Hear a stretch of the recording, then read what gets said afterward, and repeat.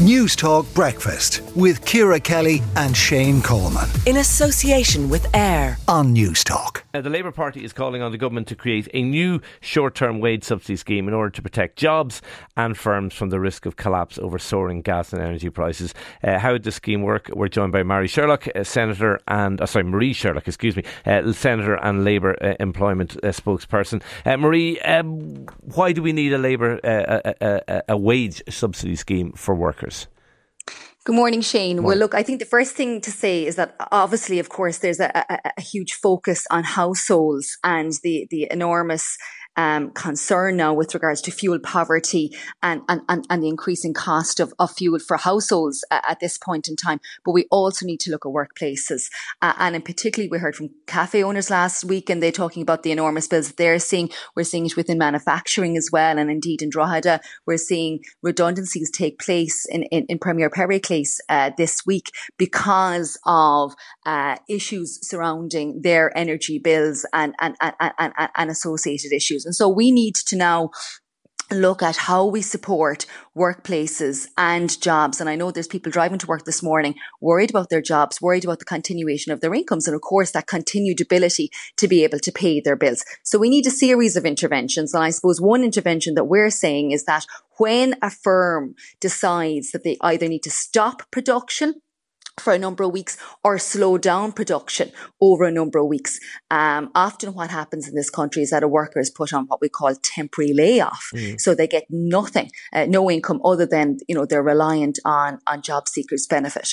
So we're looking to countries like Germany and indeed other countries across the European Union, which have a short-term work scheme in place. And effectively, it supports workers' incomes for the days that they don't work, because we've done this during the pandemic. Yeah, we did. And we need to support considerable cost. incomes. Does it not seem a little bit odd to have a wage subsidy scheme when you have full employment?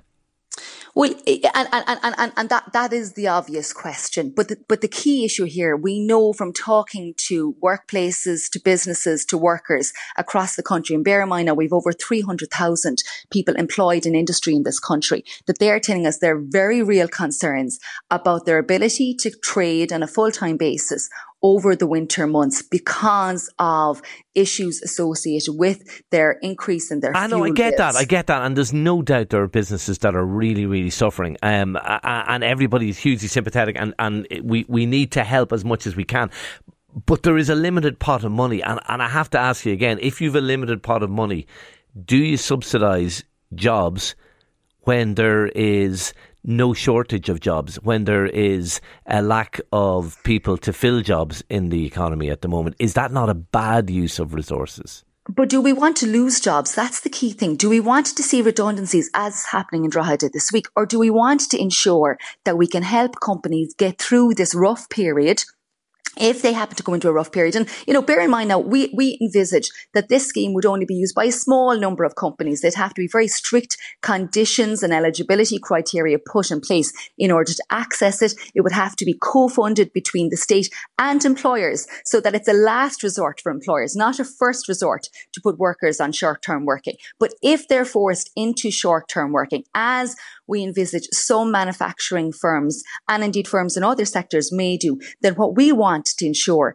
is that workers are not facing a cliff edge in their earnings because of that situation, that they're supported with regards to their mortgage and everything. Have you costed the plan? Because I think, now I know it was a much wider scheme than you're proposing, but the previous wage subsidy scheme during COVID, I think it cost something like 3 billion quid a year. And then we had, of course, firms who were availing of that and paying out big dividends to shareholders as well. Yeah, and we had a huge issue that conditionality was not put in place with regards to the payment of dividends. So, in the first instance, we would need to see a very strict criteria put down as to who would be eligible for this. But number two, ultimately, as I say, we want this as a last resort. Yeah. No, have you costed it though, Marie? Well, but how can we cost it? Because we don't know how many firms are going to need this, right? But ultimately, this should only run to a small number of million euros over the winter months. We're not talking about billions of euros here. Right. But ultimately, for those who are in their cars this morning and think about how they're going to pay their mortgages with rising interest rates, and all the other bills, then we need to provide some sort of assurance that those jobs will not be lost and that firms and workers can be supported through this rough period over the coming months. OK, we'll leave it there. Marie Sherlock, Senator and Labour Employment Spokesperson, thank you for talking to News Talk Breakfast. News Talk Breakfast with Ciara Kelly and Shane Coleman. In association with AIR. Weekday mornings at 7 on News Talk.